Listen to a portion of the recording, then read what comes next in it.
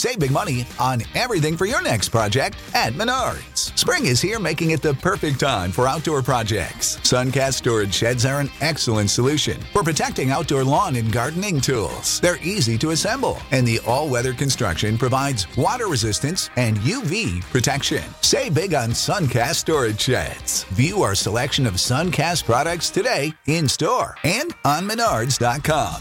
Save big money at Menards. Hi, this is Rachel in recovery. We're here with Danielle, and she's going to tell us a little bit about herself and tell her story about being a spouse of a survivor. Danielle? Yes. Thank you so much, Rachel, for having me. I'm Danielle Sebastian, and my story really started 8 years ago when I was newly married to my husband, and he had a step-year-old daughter. But things started to not go well in our relationship, and I really started to notice some things that just didn't seem quite right. And things just kind of hit rock bottom to the point where I was ready to leave. I had told my husband that I just had enough. I couldn't get to the bottom of what was going on with our relationship, and we couldn't fix it. When my husband was able to reveal for the first time to anyone a terrible history of childhood abuse at the Harvard Church. And this was obviously a game changer for us. I felt hope for the first time that I finally had something to put my finger on that we could try to address. However, I found myself not having any trauma history, being very naive as to what that recovery process would look like for my husband. And I really thought that in a year or two, we would go to counseling, he would talk about it, and we would create new patterns in our relationship. But what I learned is that that is not the case. And in a lot of times, a lot of cases like this, things get worse before they get better. However, 8 years later, we are happy and healthy, and he is in the best he's ever been in his life. And I ended up writing my story. I told my husband that I just felt like we made it through for a reason, and I found very few resources for spouses, especially of male surviving partners, and I wanted to help. So that's a little bit of my story. What were some resources you found helpful? Well, I think I just touched on that a little bit, that I really didn't find much. I found very little for spouses, for partners, especially of male survivors. And after I started writing my book, I went back and looked, and I'm like, maybe I missed something, you know? And when I looked, they're just so little. What I could say is that after the case, I did find a couple of resources that I would recommend to people, obviously in addition to my book and my story. But I did find a helpful website called www.livingwell.org, and it's actually Australian. It's an Australian website that is specifically dedicated towards male survivors, but there's a really good section for partners. So that is one resource that I would recommend. The only other resource that I found that was actually helpful, to be honest, was a book, Victims No Longer, by Mike Liu. It's actually for male survivors. But there's one chapter in there for partners that I found very helpful. And that was about it. There's not a lot. The lady that wrote Courage to Heal wrote a book. And I think there's probably a handful of books. There's like 3 or 4, and like one, I think the one I remember, it's the same lady that Allies of I think it's Allies of Victims of Childhood Sexual Abuse, I think is the name, or Allies in Healing. Yes, Allies in Healing. I read that book. I found that helpful.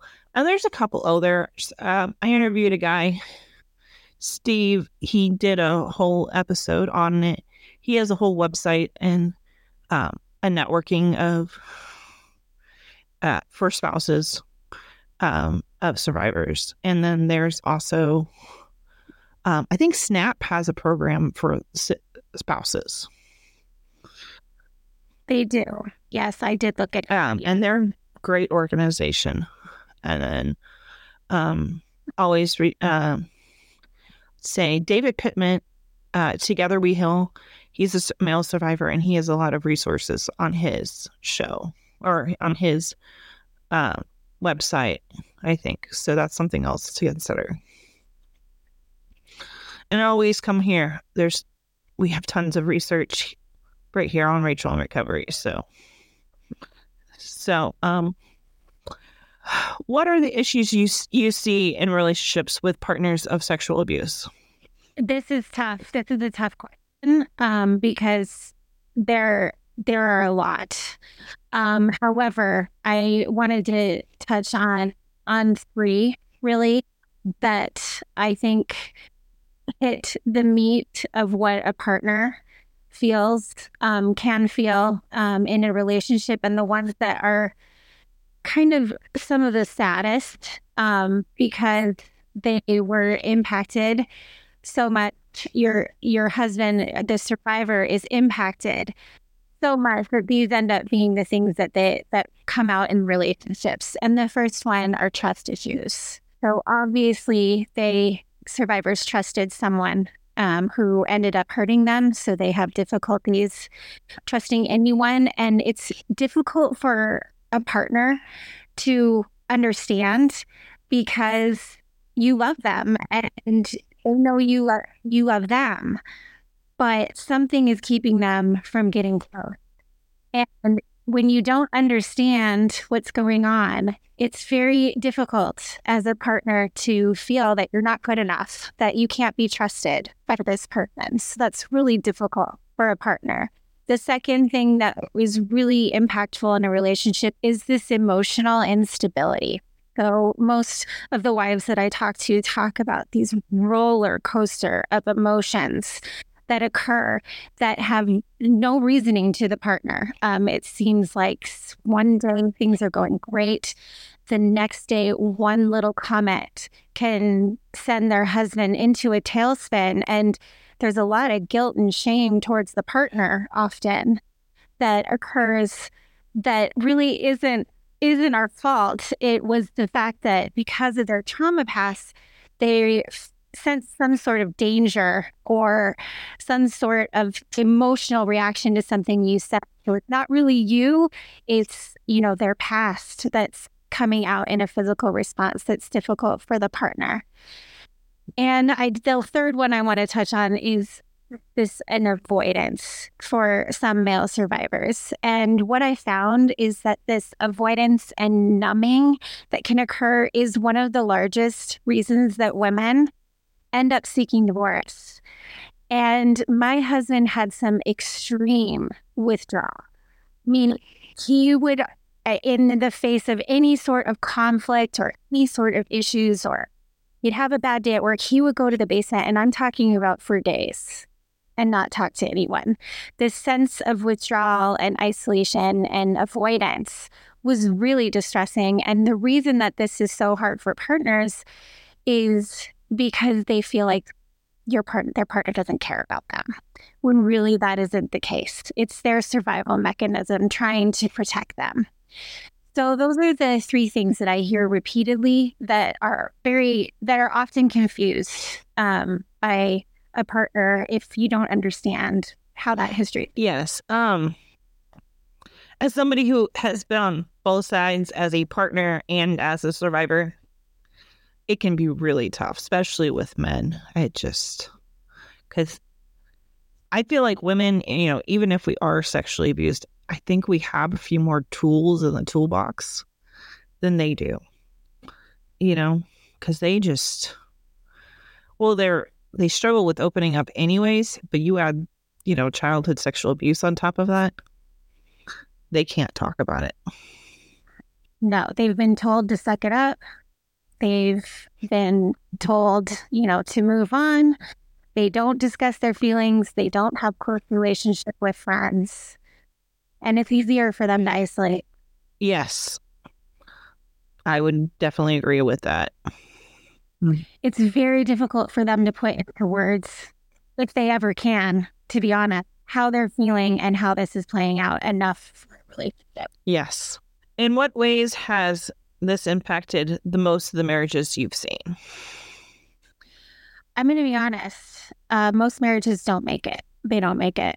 But I think that is why I am on such a mission, because I know that women partners of any survivor with more education and knowing what to expect, that will help. That will make things easier.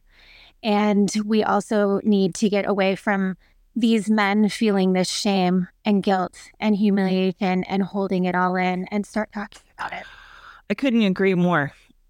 I've had so many failed relationships, and this was definitely part of as a survivor, you attract other survivors in your dating world. And I can say firsthand, they don't know how to talk about it. And if they do, it's just really rare. And most of them have not done any of the healing process, because to start the healing process, you have to admit what happened. And on top of that, you not only admit, but you have to go and seek help and go through treatment, because it is a long journey. My husband's secret was meant to go to the grave. I don't know if you've probably seen the movie Spotlight. They had these guys that were, 80 years old coming out talking about they had not told anybody, and they're in their 80s. The average age for a male survivor, especially of sexual abuse, to disclose or to have even their first conversation with somebody is 55 years old. That's so much of your life. And it's hard. It's hard after holding that secret and having those mechanisms. Does knowledge, admitting it is one thing. Taking the next steps is a whole other thing. Yep. And even when they have that first discussion at 55, it usually takes 5 to 10 years more for them to have an in-depth discussion and actually do something about it. Wow. How crazy it is that they have to hold on to that for so long. It breaks my heart. Well, that's why we do what we do. Yeah, 100%. How do you think it has impacted survivors and their partners on parenting? This is such a good question. I think that we know a lot about, obviously, these trust issues come to play significantly when you're having children, right?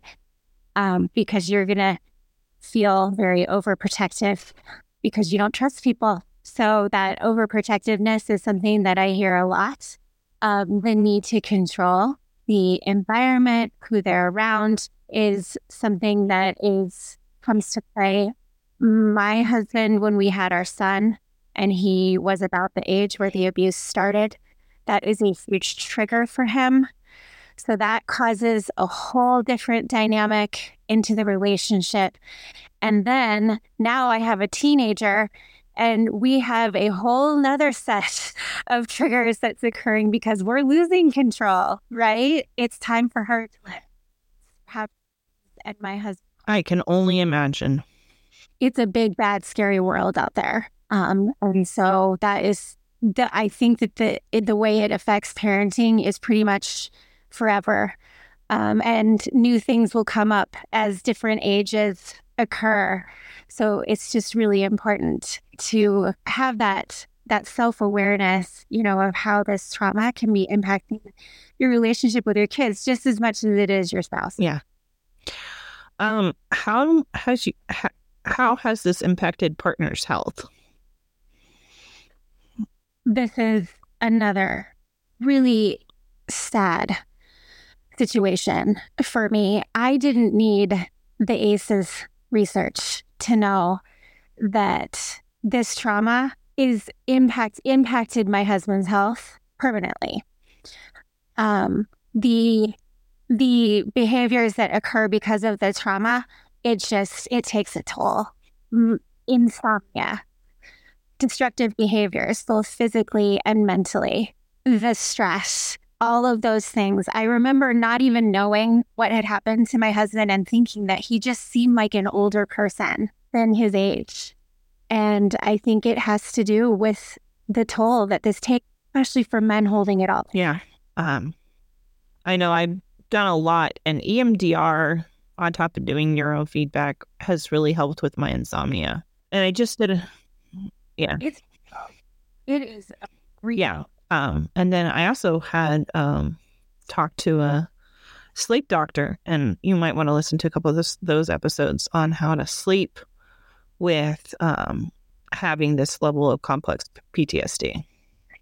Absolutely. It is. I get it. Like, that's when the memories and those things come that you can't control. And I get it. I get why it's so hard. And then I also had a survivor talk about being in bed with someone is the most vulnerable situation you can put yourself into. And I hadn't thought about it that way, how difficult that would be, to be in that vulnerable position where you're falling asleep, you're essentially unconscious with somebody, and how difficult that is to be that vulnerable. Okay. How has this impacted survivors and partners' relationship with their parents and siblings? This is a great question. And I have found in most cases that survivors have very complicated relationships with their parents and siblings, even when the abuse didn't happen. Which is rare, because a lot of it happens in the home. A lot happens in the home, and obviously that leads to someone probably knowing or someone not believing the survivor, all those type of things. But even when the abuse doesn't happen in the house, it's a very complicated relationship with parents. And so there's just a lot of, like in my case, his parents didn't know. So when that came out, all this guilt and how could this have happened under my watch, and all those terrible feelings come up, and it creates a lot of confusion, and there's a lot to get through. There's a lot to get through with parents and families in both cases. I totally agree. Has it impacted the survivors and their partners' community and social life? That's really another interesting question, because I would say the biggest impact to the community is what we've already talked about, and that's loneliness is a common theme.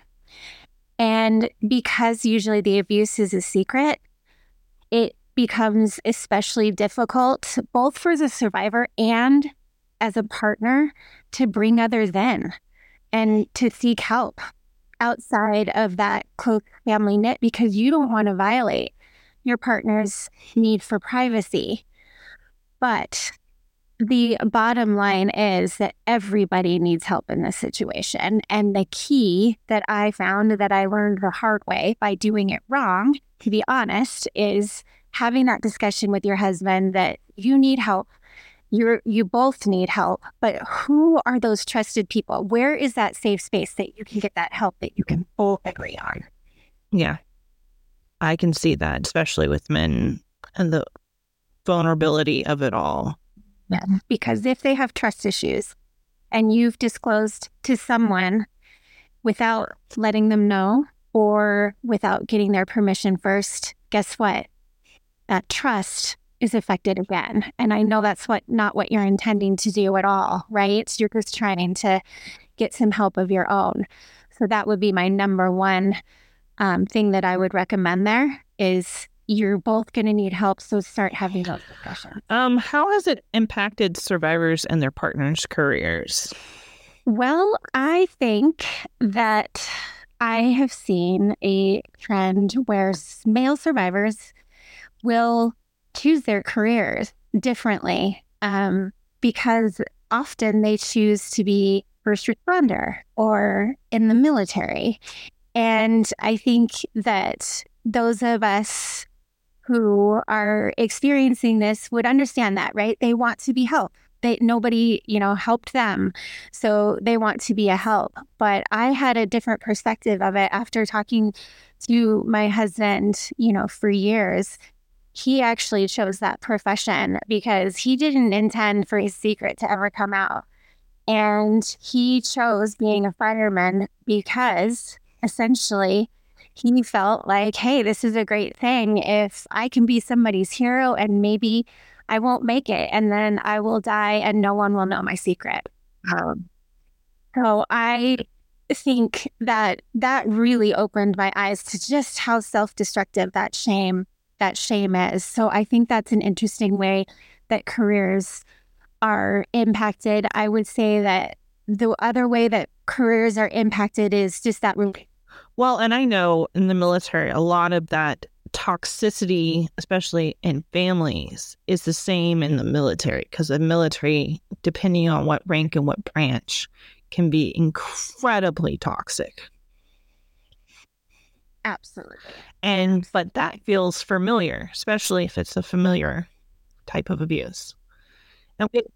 And we tend to go to places that feel familiar because that's what we like, or that's what we think we like because that's what we know. Because it's familiar, and then perpetuates the cycle. Yes. Totally. Do you feel like this has impacted finances on survivors and their spouse? Yes. And I hear a lot about their self-destructive behavior with finances as well, right? So overspending or gambling, and even the opposite in some cases where there's an over control in the relationship or where the money is spent. I didn't personally have those issues, but what we suffered from significantly was the financial impact of all of the help that we needed. The counselors, the family, marriage support that we needed, and the counseling that he had to get. It was very financially taxing. We had a team. We were lucky enough to be able to have a team of support, and that hit us financially. Yeah. Well, I mean, I don't know. I don't know if you still have all that stuff, but you could reach out to Grace. They work with suing churches and stuff, and to help get financing, get some of that back. I don't know if that's something you've looked into, or even if you wanted to go down that road, because that's a very challenging path to go down. We have no problem trying to hold the church account. Yeah, I can. After this, I will give you information on Boz and Boz Law. He works with tons and tons of cases just like this. So, how has this impacted your faith? I think that's one of the saddest things about this. Obviously, my situation and where the abuse occurred here is very complicated as far as a faith perspective. I think actually my husband's done better with separating what happened to him at the hands of the church from his faith, and actually from the church in general. I, however, am not doing so well there. I see firsthand how little the church has taken accountability for what has happened in the past, and they have taken no accountability for this continuing. And I'm angry. And my faith has significantly been impacted by this situation. Well, I understand that. And I would, if you want to go back to church, I don't know if you guys are back in church or not, but I think the Methodist and the Presbyterian, if, just with denomination, PCA, I go to a PCA church and they pay for my counseling and they help me out. And they're not even the church that hurt me, they have done an excellent job of caring for me. And I recommend, if you do want to go back to church, and that's a huge step when you've lived through something like this, whether it's you or your partner. And if you do want to continue a not just a relationship with God, but a relationship with his community. And, ask the church if they're trauma informed, and contact Grace. Like if you go to a church and you're like, you ask them, hey, would you be willing to do this type of training to have your staff in your church trained in how to respond to these situations, etc. And, see how they respond and see what programs they have and what resources they have available. Yeah. So that's something I would encourage you to do as a believer myself, because I completely understand, when something happens like that at a church or with a pastor and it is swept under the rug, or you're abandoned or you're betrayed. Because I feel like that's the ultimate betrayal a church can do. And they sit there and they do nothing. It's just, that's very hard to mend. But we have to understand that this is not just, these are, churches are made up of sinners and abusers at times. And that's not who God is. And that's sometimes really hard to hear. Is there anything else you would like to share? No, I just thank you so much for all the work that you're doing and for listening to my story. I am on a mission to help other wives who have gone through what we have gone through, and to stop the silence, both, for male survivors and for those who are struggling in relationships with them. And there are some things that people can do right away, that wives who are struggling can do right away to start creating better patterns. And that's 100%. Okay. All right. Thanks for listening, guys. Tune in Thursday at 10 a.m. Always follow us on your favorite social media platform and podcast platform. If you have any questions, reach out to Rachel on recovery.com and subscribe to us on YouTube. Thanks.